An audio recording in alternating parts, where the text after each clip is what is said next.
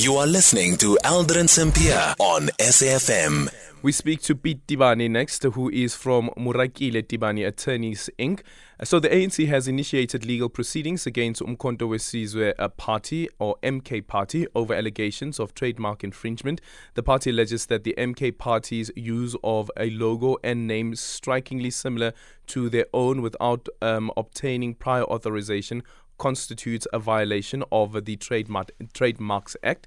So how does an entity acquire rights in as far as trademark is concerned, and what remedies are available for anyone who believes their intellectual property is infringed, and what should an entity do if they want to use an intellectual property that belongs to another entity? Piet Tibane is now joining us on the line. Piet, good afternoon. Thank you so much for making time for us.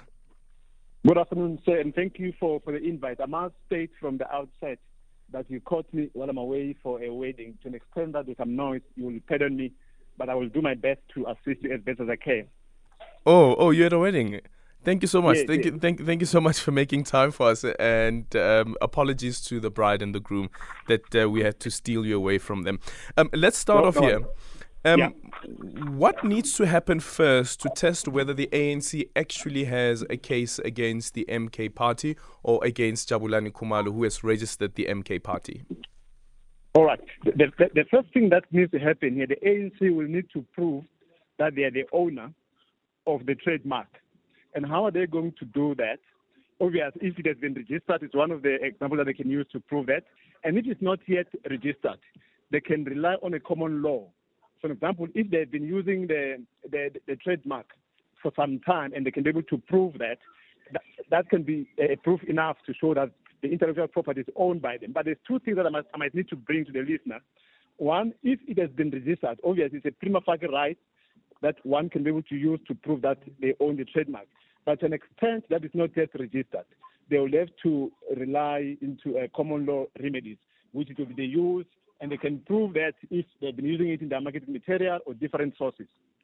So how does that then apply when it comes to common law? Because what seems to be clear from that letter as well that has been sent is that the Umkhonto Wesizwe, the name as well as the logo, hasn't been trademarked by the ANC. And I have to emphasize this, by the ANC. We're not too sure as yet whether Jabulani Khumalo has actually trademarked Umkhonto Wesizwe as well as the logo.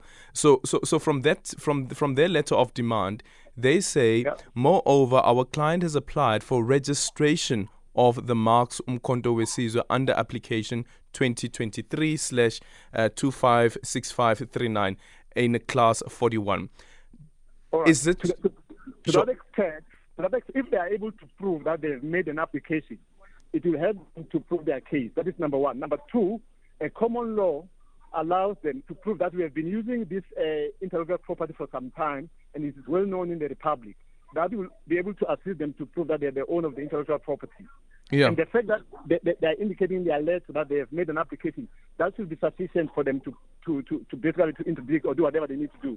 Yeah. To protect their rights, yeah. That's interesting because a similar matter once happened, if you remember, with the launch of the Congress of the People. And the Congress of the People then went ahead to launch as a political party. I don't know how different this is when it comes to the registration of a political party, and whether the trademark also would be very important for the IEC to determine whether or not it registers that political party. As a matter of fact, obviously, when it comes to IEC, they rely in their own prescript. But if we're to confine this to the trademark, the question that will arise is whether the ANC are the owner of trademark or not. And if they're able to prove that, based on what I've stated at the beginning, they should be able to interdict whoever is infringing into their rights. And just a final one, that section, the class 41 that they speak about in that letter of demand, what does that mean?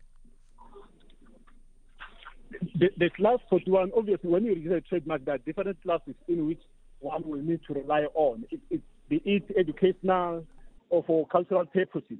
So it gets to be categorized in respective sections. But I thought it would be important for me as well to bring to the attention of the listeners to say, what can ANC do to make sure that they protect their rights? What remedies are available for them to do so? I thought I'll be able to take you through. Sure, let's do that. All right. So Section 34, one of the acts, provide what any party or any owner of the intellectual property can do. One of the first aspects that can be done is to interdict anyone who's infringing their rights. Number two, they can also make an application for an order. Whoever is infringing their intellectual property will be basically be interdicted from doing so. But to an extent that they are unable to do that, or they cannot distinguish between the intellectual property, they will have to hand over whatever object they have that it has been registered as far as intellectual property is concerned. And thirdly, they can also claim for damages. As I've said at the beginning, you can claim for damages to an extent that they've suffered damages because someone is using your copyright. But it also varies here. You can claim damages if you have registered your trademark. And obviously, the court has processes that needs to be undertaken for you to determine how much you are able to claim in as far as the infringement is concerned. But before you do that, the section of the Trademarks Act prescribes that you need to notify whoever is infringing your right through a letter of demand before you take any action. So that's what the ANC has done in this respect. It's just a quick one before we let you go. One of our listeners on Twitter saying that the MK logos are different. The other one has got a spear and the other one has got a rifle. Which one is the ANC? Which one is the ANC disputing? But if I look at the two logos that have been posted by the lawyers in that letter that has been sent to Jabulani Khumalo, both actually have spears. But one, the spear is above, and the other one, the spear is below. But the figure itself looks very, very similar. This is now the figure of the warrior who's holding the spear. Can Umkhonto Wesizwe Party say that the logo is different by virtue of the spear actually being below and not above? Okay, maybe what I should say as well, in as far as the trademark is concerned, you can protect the name Umkhonto Wesizwe, and to an extent that the logo is identical to that of the ANC, and they're able to prove that Umkhonto Wesizwe or whoever is being pursued won't have any defense in that respect. Okay, no, that's an interesting one. Thank you so much, Piet.